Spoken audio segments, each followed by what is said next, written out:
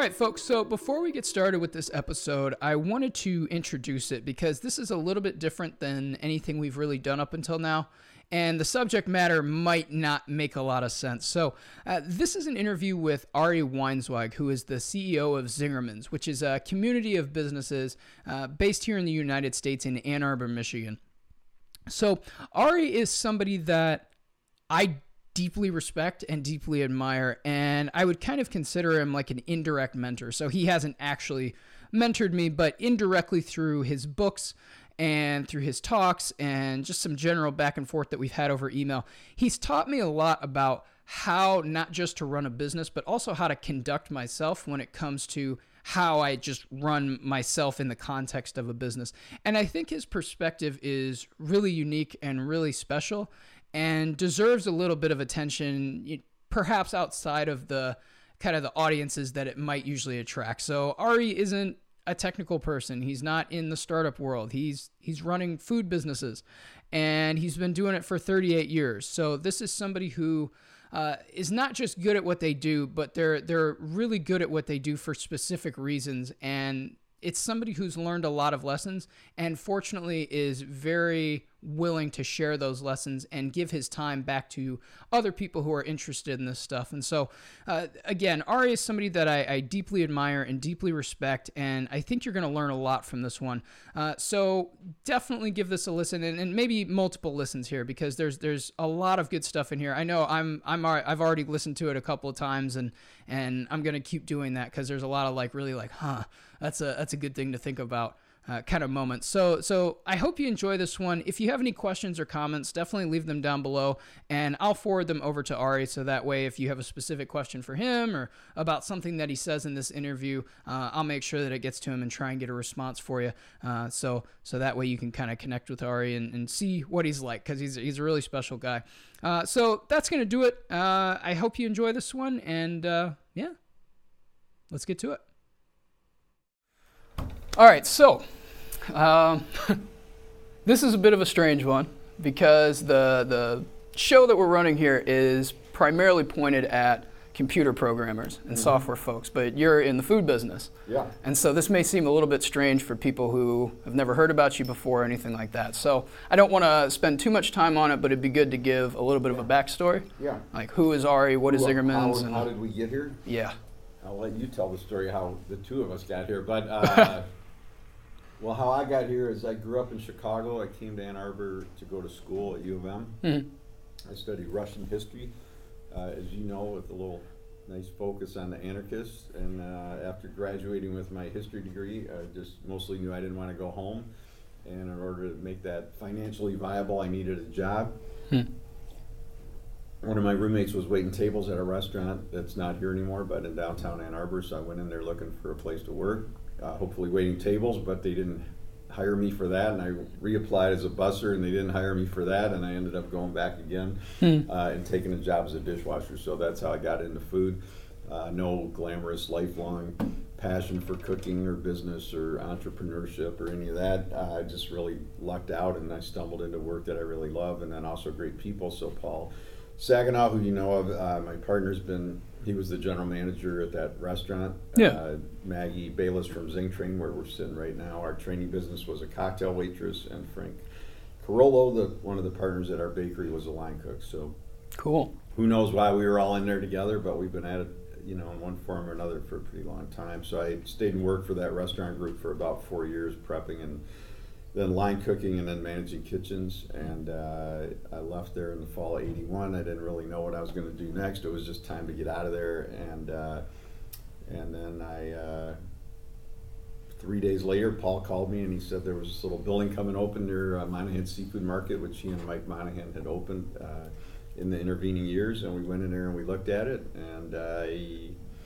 4.5 months later, we were open. So he had grown up in Detroit, where you could get good deli food, and in Chicago you could get it, but you couldn't get it here. And so that was how we decided to do that. And March 15th, like I said, is when we opened up, and we had, I think, 29 seats and 25 sandwiches on the menu, and a little bit of what's now called specialty food. And back then it was probably just called Weird. And that's how we got going.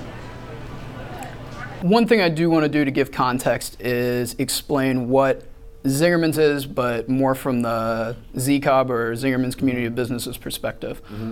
So you started in 1982, but now there are, is it 9 businesses? Yeah, I don't know. Depends how you count, 9, 10, whatever. But we have a whole, community, like you said. Everything's here in the Ann Arbor area. Okay. So we're sitting at Zingtrain, which is our training business, and then across the way is our coffee business, our candy shop, where we make handmade candy bars and stuff, and then Delicious. Creamery. They are delicious. Creamery, bakehouse, and mail orders a mile or two that way. And then Zingerman's Roadhouse is a sit-down restaurant that's all regional American food. Miss Kim is Korean food. Cornman Farms is in Dexter, so 15 minutes or so west of here, and we do events, weddings, corporate events, that sort of stuff out there. Yeah. And then the deli is still the main original business, so that's pretty good. And then the newest thing is our food tours, which we've been doing here and there off and on for 20 years, but we formally made it a business about 13 months ago, and now it's ramping up. Very cool. So out of curiosity, because that's kind of intimidating, hearing about all this stuff and just thinking about managing that's 38 years, 37 and a half years down the road, so. Yeah, that's what we were talking about this morning. He was trying to chill me out. He's like, well, just realize like you're comparing your few years to 38 years. So. Yeah. Plus, we still have all the same problems everybody else does. So. Yeah, and this is what I want to talk about, because I think this will be helpful to a lot of the people listening, because they look at something like Zingerman's and all these different businesses and the packaging and the branding and all of that stuff, and it's just like, how do you get there? How do you do that? Yeah. And so I think it's helpful to kind of go back to the very beginning. So back in 1982, when you first opened, and talk about where you were at, and if you know anything about it, where Paul was at in terms of your emotional state of mind and just your thought process about how do we get this little deli off the ground and actually sustain it. Well, I mean, it's a long time ago. You know, it was somewhat easier for me because I had already quit my job, and so I wasn't really giving anything up. You know, I think it makes it, at least for me, it's harder if I'm like letting go of something. But in this case, I had already decided and announced I was going to move on anyway, so I needed to do something. I mean, it's not like I had a lot of money, so I was going to work somewhere or do this. So it seemed like a better option. You know, it's high anxiety, but I guess I don't know. It's hard to really know. I don't know if it's really any more anxiety than now. I mean, I think I've never taken it for granted, like maybe for a day here and a day there, but I mean, I think realistically, hopefully we all live with the reality that, you know, whatever we've achieved is great, but in a year we could be out of business. You know, it's not that hard to fail. It's hard to stay healthy, but it's, you know, and I mean, physiologically, we know, I mean, even if you get in shape for 10 years, if you stop working out for 2 months, it's going to come apart pretty quick. So, you know, it's the same in an organization. Okay. So for you personally, it's, you mentioned this feeling of anxiety. Was there ever any fear that it was going to fall apart? Yeah, every day I have that fear. Still? Yeah. Really? Yeah. So how do you personally manage that? Well, as you know, I wrote a whole book on managing ourselves. Yeah, I know. Which sort of shares my approaches, but I mean, it's, you know, it's learning a lot more about oneself and learning about emotion and how to honor it and manage it better, and you know, starting to understand that the anxiety is kind of a normal state, and like if you're trying to achieve something, there's nobody who's trying to achieve something that doesn't have anxiety about not succeeding. I mean, you know, whether it's parenting or professional basketball or programming, I mean, they're all, if you're trying to do something great, then by definition you have some concern that you're going to screw it up. I mean, so I think it's actually normal, and then, you know, just finding ways to reground regularly. So, I mean, as you probably know from the book, but I mean, I journal every morning and I run every day, and we cook dinner at our house every night. And, you know, for me, those are like 3 anchors that sort of are in every single day. And then, you know, just trying to get around good people and, you know, in the organization and out, and keep learning and keep growing and just keep breathing. You know, it's easy to get overwhelmed, and my experience is when we feel overwhelmed, we don't get much done. Mm-hmm. And I've come to realize it's actually the feeling of being overwhelmed less than the actual work that's the problem. Yeah. Because the work just takes time and you'll get it done. But when we start to feel completely overwhelmed, then we start to obsess and we spend a very inordinately high, in my opinion, or experience amount of energy worrying about being overwhelmed, Mm-hmm. which just detracts from getting the work done, so it actually makes it worse. Right on.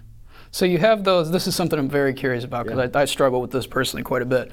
So in your head, is there anything that you say to yourself or a way that you talk to yourself? So outside of those activities that you do, is there something that you say like, hey, Ari, chill out, I need to focus on the problem at hand or the task at hand? Well, yeah, I guess sort of. I mean, I think, years ago I, not in an uncommon way, had a pretty harsh internal dialogue going, very self-critical, but I learned through, going to therapy and reading and self-reflection that was just, I sort of realized one day, like if I talked to the people who worked here the way I was talking to myself, they'd quit. So I kind of put two and two together, thinking like that can't be very good. And so, out of that, started to work on trying to treat myself with the same dignity I would treat anybody else, which doesn't mean anything goes. It just means when something goes wrong, it's like a normal human behavior to make mistakes. And, and then, having internal dialogue, which in essence, we've all internalized the negative internal dialogue. We've all internalized the negative dialogues that we grew up with by internalizing the voices of the people who had whatever to say, and I think we can internalize the positive ones too, and a lot of people do. I mean, they remember their grandmother telling them this, or their grandfather telling them that, or their high school basketball coach telling them this, or their best friend. So it's hard to stay grounded. It is. Take all the help I can get. Right on. So that's actually an interesting and unique kind of attitude that you have and the way that you do things. In your the fourth book, which is on the power of beliefs in business, you talk about this idea of, I want to make sure I don't butcher the name, but it's hopeless shelter. Is that right? Yeah, of having a shelter for hope. Yeah, hopelessness. Yeah. Can you explain that a little bit? Well, there's 2 essays, as you know, in the book about hope in the workplace. It's something I hadn't really thought about. I mean, clearly hope is, everywhere, or lack thereof is everywhere. But really through a couple not great stories where I sort of observed, heard, people in leadership roles here, not intentionally, but unwittingly basically crush the hope of people who were working here. And they didn't come in and go, I'm going to crush somebody's hope today. It's just, through behaviors that we've all learned, how to cut somebody off or whatever. I've done it, I'm sure, 1,000 times. But and then realizing like, wow, that was not good. And then realizing fairly quickly it wasn't really their fault, because we've never actually talked about it. We've never trained anybody on it. We've never given them an expectation about it. So it starts with us, and then just starting to look at, do some homework on like, how do you build hope, right? And then turning it into what we always do, which is, teachable points. So I ended up with as you know from the book, I started this model of an ecosystem for organizations, and hope was the sun. So then when I was working on the hope stuff, there were 6 elements, so I made it into a star, so they're just, catchy, easily remembered models, but is to look at the 6 things that are on there that you can do to help build hope in the people that you're around. I mean, in my case, it was the people we were working with, but you could also do it for yourself, and you could do it for kids, or so anybody in your life. I mean, so, and then the hopeless, I like to play with words, as you know, and so homeless shelters, and then I realized, people who have low hope need help. I mean, I'm not blaming them. It's just through whatever circumstances, the world has thrown at them, or blocked them from entry into more positive paths, or made it really difficult to get into more positive paths, or they don't have, they weren't raised to get on those paths, not through malice, but just the way it is, then how do you help to create more hope, and create, it was just in my mind, but create shelters where people could have some solace and some support, to overcome that, because I think it's almost impossible to do on your own. It definitely is. Actually, on the ride here, Dimitri and I were talking about this. He works at a community college out in Chicago, and he talked about just a lot of the students that he has to work with come from these backgrounds and situations where it's not conducive to doing and achieving things. So yeah, but as a collective, if we don't help those people, then they're not going to learn, and then right.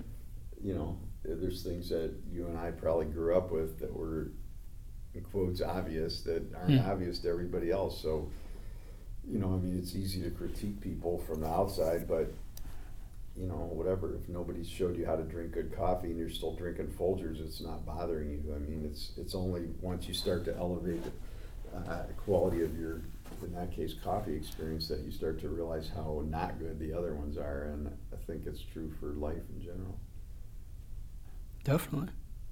Okay, so this brings me actually to something I just read in your most recent pamphlet on Emma Goldman. Yeah. So I don't remember which number it was, but one of the lessons was this idea of building self-awareness. Yeah. And that plays into everything you just talked about. So I'd be curious, is there anything you do to do that, to actually form that? Well, I think the journaling and stuff is really, really helpful. I swear by it. I do it every morning. And I think the running for me is a little like meditation, or other people do that, but it's a meditative experience, because although my mind is moving, it's not the same as working on something. I'm just sort of out there running. So those are really helpful. Therapy, I mentioned, has been hugely helpful. Reading books, talking to people who know more than I do. All those things play into it. Right on. So are those your reflective periods, or do you have time where it's just you quiet hanging out? Well, the journaling is locked in reflective period. Right. The running can be, depending on the day and my brain and how I'm doing. And then I think as I build better self-awareness, I still screw up regularly, but as I build better self-awareness, then I can tell when I'm out of it or not in a good space, and then if I can, do something to help turn it around. Right on. Okay, so I don't want to lose sight of the overall theme here, which is you're just getting started, scared shitless, don't know what to do. So I'd be curious. So getting to this point, so we're sitting in Zing Train, and you've got your financial forecasts across the different things that you're selling and projects you're working on. How do you start down that path? Because obviously you don't just show up tomorrow and do this necessarily. For the open book stuff, you mean? Or just in general? In general. So if I'm one or two people. Getting going, part one of the leadership series is mostly about that. So it's got a lot about our visioning process, which I swear by, we didn't write a vision when we started, but we had one in our heads. There's an essay in there about 12 natural laws of business, that my belief, as you know, is that every healthy organization, wherever they might be, is living in harmony with those natural laws. And, just like gravity, you don't have to really understand it, but it works, And the first one on the list is that all thriving, healthy, whatever organizations have a vision of greatness that, is helping them go where they want to go. And we know that's true of social change. We know it's true in music. It's true in sports. So it's true in business too, and it's true in life in general. So that would be a really great place to start. And then in the book, it's got other stuff about mission and values and culture building and systems and stuff like that. Yeah. So for the people listening, if you haven't heard about this book or you haven't heard me mention it, because I've mentioned it quite a few times, this is the first book in a series of 4 Lapsed Anarchist Guide to Running a Great Business. Is that right? Close. Approach to building a great business. Close. Okay. So definitely check this book out, because we talked about this on a past episode of this show about creating a vision and things like that. And the way that I learned that was from this guy. So if you're kind of struggling to figure out where do I go or how do I start down the path, definitely pick that book up, and we'll link it so you guys can pick up a copy of it. But definitely check that out, because that'll get you in the right frame of mind so that you're not kind of scrambling and worry about moving in a bunch of different directions. So one of the things that you indirectly taught me, and this was one of those kind of turning points in how I thought about all this stuff, was, and this is in the first book, you talk about sometimes you're going to be in a situation where you have to press on alone without, the way you describe it, is 1/10 of the support you need. Yeah. And one of the natural laws of business, the 11th, is that it generally takes a lot longer than you think to make something great happen. Yes. So could you talk about that, and more from the perspective of how to get your mindset into that place so you're not worrying all the time? Well, I think they're not really that related. Some people succeed and they're still worried.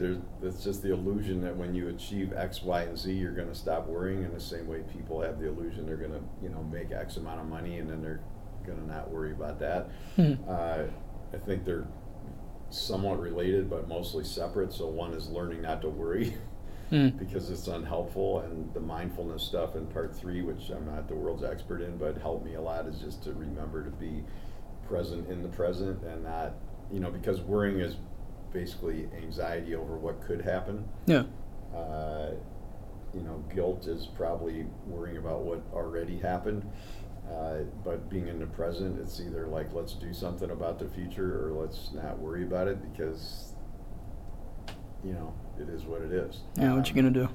So I think, there's most people in life who have achieved anything, whether it's at the age of 12 or 102, have stayed with something a long time. So I don't know, like if a kid learned how to play violin, they didn't learn in a day. Yeah. It's just by the time they're 14, if they started at 4, they forgot how long they've been playing it. And when whatever metaphor you want to use, if you turn on some basketball game and you see, I don't know, whoever is famous, Stephen Curry, and he's incredible. Well, the guy's been, his dad was an NBA player. He grew up from the time he was probably 1. Yeah. And I don't mean he doesn't have talent. Clearly he does, but there's an enormous amount of work that went into helping him get to where he is. He didn't just show up, buy some gym lessons and become an NBA All-Star, so, and I think that's true in anything. And I guess we are generally fed, beliefs that if you're really great, you're going to get great at it in a week or a day, or it's your natural talent or whatever. But, everything I've read, it says the other way, which is that long-term sticking with something, working really hard towards a vision of greatness will always beat talent. So talent without the work isn't going to make it. And I think, to your point from the beliefs book, it's just changing our beliefs. Like if you have the belief that in a year you should be this giant, quote, success, whatever that means. It's not that likely, but like in your world, people read about Facebook, or they read about, whoever that went public and got $80 gazillion, but, It's just not realistic. No, and I don't mean it's not a lot of work, and it's probably a bad metaphor, but it's a little like going to California in the mid-19th century trying to get gold. There's no question that the people who panned for gold longer hours and were better at it probably increased their odds of getting it, but it's not like everybody who went out there got rich, and it was pretty unglamorous most of the time. Yeah. And they were living in the wilderness, so now it's more living in the emotional wilderness. But you still got to have that stamina to survive that. Like I said in there, it's in our fantasy, like everybody in unison comes and gives us all their help and resources. And I don't mean a lot of people won't help if we ask, they probably will. But a lot of us, who get into this tend to try to figure it out on our own, because we don't realize that it's actually better to ask for help. Yeah. So that's another piece of the self-management that could make a difference. Okay. I had a question in there. I'm trying to remember it now.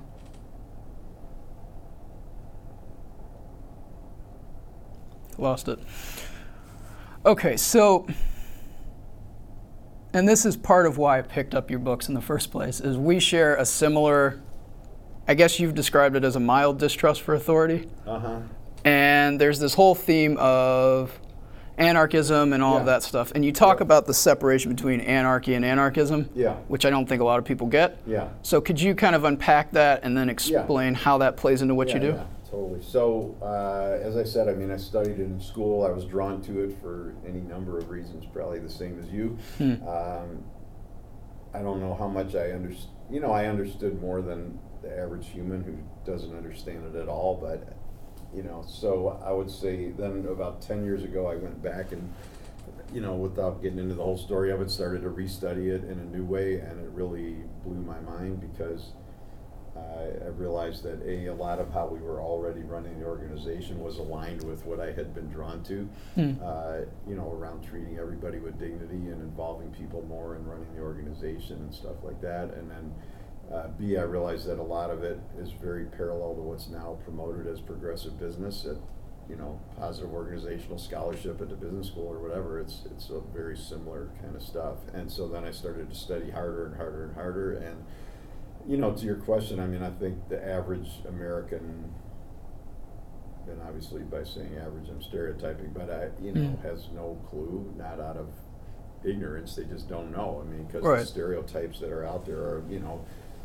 angry, you know, teenagers throwing rocks. A scrawled on the ground. And, you know, for sure that's happened, but it's no different than, you know, holding whatever, all Christians accountable for the Crusades, or, you know, every American responsible for the My Lai massacre. I mean, it's just like bad things have happened in any setting, but, you know, but really in studying, I mean, it's a belief system. It's not about politics. It's actually the opposite of politics. So Gustav Landauer, who's one of the people who I read in recent years, whose work I really liked, said, paraphrasing, it might even be the exact quote, but he said, we have no political beliefs, we have beliefs against politics.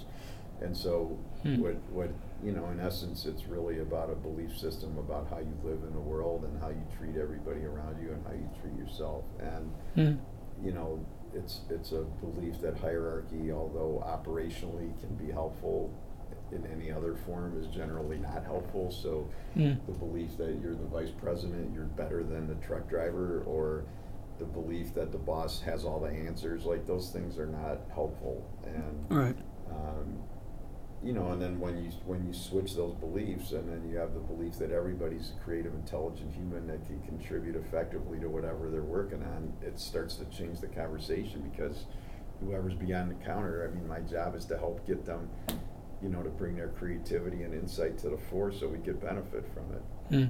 So it's a lot of that. I mean, and then you mentioned Emma Goldman, so she, you know, there's a lot of good stuff I think in there, but, you know, the idea of, you know, that all of what we do day to day has to be congruent with the ends that we want to achieve in order to make it work. So if you want to have a positive organization, you can't yell at people for not being positive.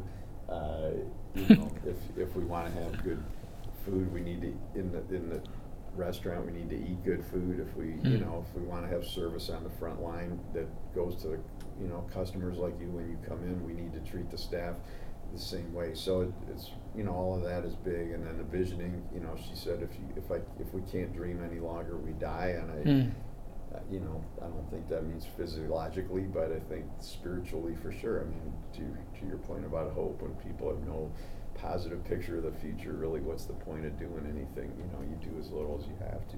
So anyways, a lot of that really helped me getting out of the hierarchical thinking, and then just looking at more and more ways to honor the creative individuals that are everywhere.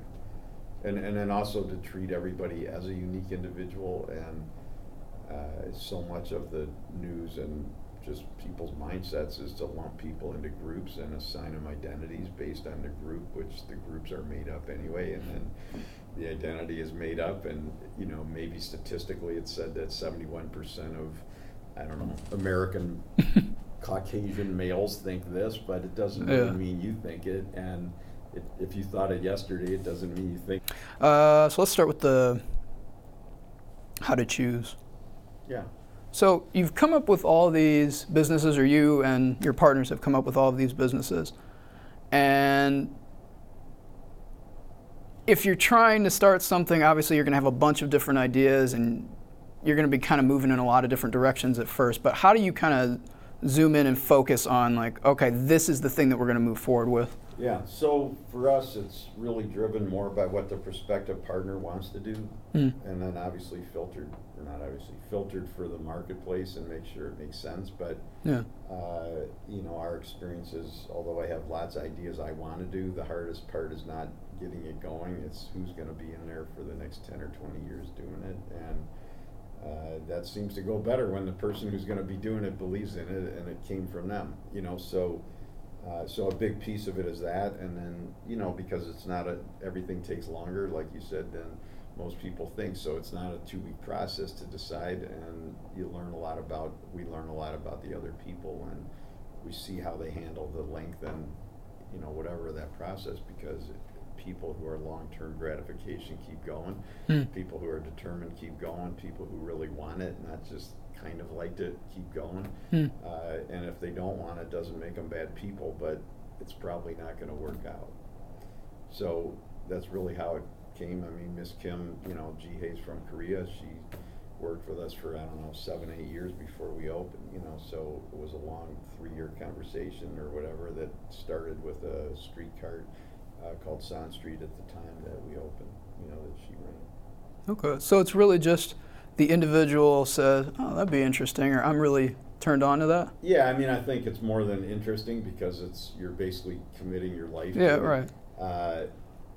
And I think you already know this, but I mean the hot pen technique that we use on the vision writing, where you basically sit down and free write, and the whole point is to write as fast as you can, not to think about it and write it down, but more to see what comes out when you do that. And my very strong belief at this point, having done it for a long time, is that most people know what they want, most of us, but we've been trained to overthink it and worry about it, back to worrying, and then we bury it. And the hot pen gets past the worrying and it taps what's really in our hearts. And it doesn't mean we're obligated to do it, but because sometimes there's something you really want, but it has some negative consequences in your life that lead you to choose not to do it. But I think it's very different to mindfully choose not to do something because of something else than it is to just continually subconsciously not do it and then beat yourself up and be mad at the world and all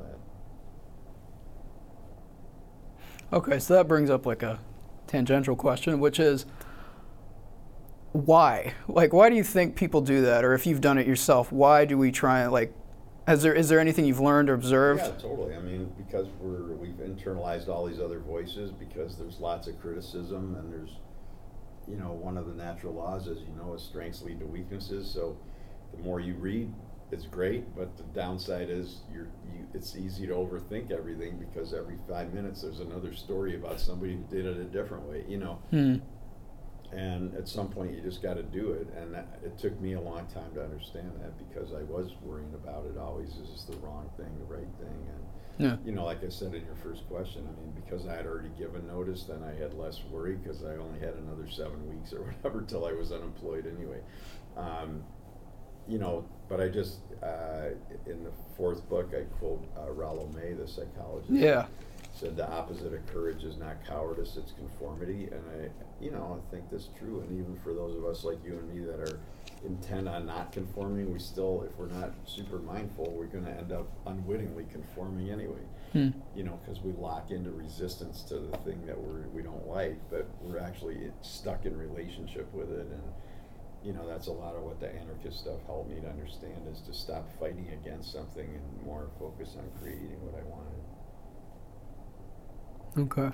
When you were saying that, you just reminded me of another quote you pulled from the author, I think it's pronounced Rebecca Solnit? Yeah. Okay. Yeah. So you talked about this idea, well, the quote is, leave the door open for the unknown. Yeah. The door into the dark, that's where the most important things come from. Yeah. So kind of just trusting that kind of instinctual, serendipitous kind of and I think some people interpret that to be like, don't plan anything, but which is fine. I mean, if it's their life, they could do it however they want. But I mean, for me, it's like there's some things that I know that I want, so why not be upfront with them in the vision, and then understand that within that framework that other stuff's going to happen that's not exactly how we planned it. But yeah, I mean, the unexpected happens by the minute. Yeah. We were talking about it this morning, like just that we've only known each other about a year, and he was like, well, if you wouldn't, so he's my weightlifting coach. Got it. And if I wouldn't have thought to do this on this specific day of the week, he never would have bumped into me and we never would have known each other. And we were just sitting there over breakfast like, wow, okay. You never know. Pretty crazy. Right, but that both, I mean, I would imagine you already wanted to do this and that Dimitri had interest in doing something. Yeah, but it was a fluke, right? Like it was. The fluke, right, but the fluke is the connection. Yeah. But your interest and desire to do it wasn't a fluke. Like it's not like you met and realized you had the desire. No. Right.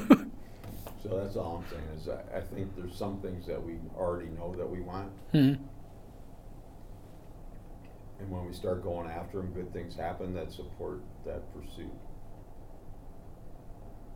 Definitely agree with that. All right, so even though you kind of called out one of the hard parts of it, which is when you read a lot of books, yeah, you kind of get in your own head and start to. Well, you don't have to, but it's easy to get stuck. Yeah. So despite all that, obviously I wouldn't be sitting here with you if I didn't like reading. And I talk about this a lot. I love to go out and find new information and try and inform what I'm doing. So you are one of the most voracious readers I've ever come across, at least based on your bibliography. Trying, man. Can never get enough in. So I'd be curious, obviously it's impossible for you, well, maybe not impossible, but difficult to say like what are your top 3 or your top 5. So. Yeah, I don't know what the top 3, top 5, but I mean, you know, they're on the reading list in the books. I mean, Brenda Euland's book, If You Want to Write, helped me a lot. Robert Henry's book, The Art Spirit, which I read a few years while I was working on part 4, I really liked a lot. Yeah. Business-wise, Peter Block, Peter Kestenbaum, I like all their stuff. Julia Cameron's book, The Artist Way. Yeah. You know, you mentioned Rebecca Solnit. I like a lot of her work a lot. Yeah, there's tons. I mean, Emma Goldman. So that's interesting. Goldman. Yeah. So you're talking about, which you don't hear a lot of, most people are saying like this book or that book, but you're talking about people. So well, do you dig in? They wrote a lot of books. I mean, so it's not like there's one book. You know, Peter Block's written like 8 books. They're all good. I mean, Emma Goldman, you know, it's tons of stuff that I went through to sift things together to put in that pamphlet. I can imagine. So is there any process that you take or follow to find stuff? Is it just purely like, I read this, they mentioned that? There's a lot of that, but people recommend things, or I read an article. Very cool. Yeah.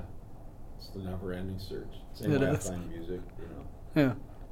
Okay, well, I might as well. What are you listening to? Well, I stumbled on this guy in Australia that records under the name Trappist Afterland that I like a lot. What else am I listening to? The new Joan Shelley album. She's from Kentucky. Is very good. Quite a bit. I listen to a lot of music. Right on. I think that'll do it. Okay. Very cool. Thank you. Thank you.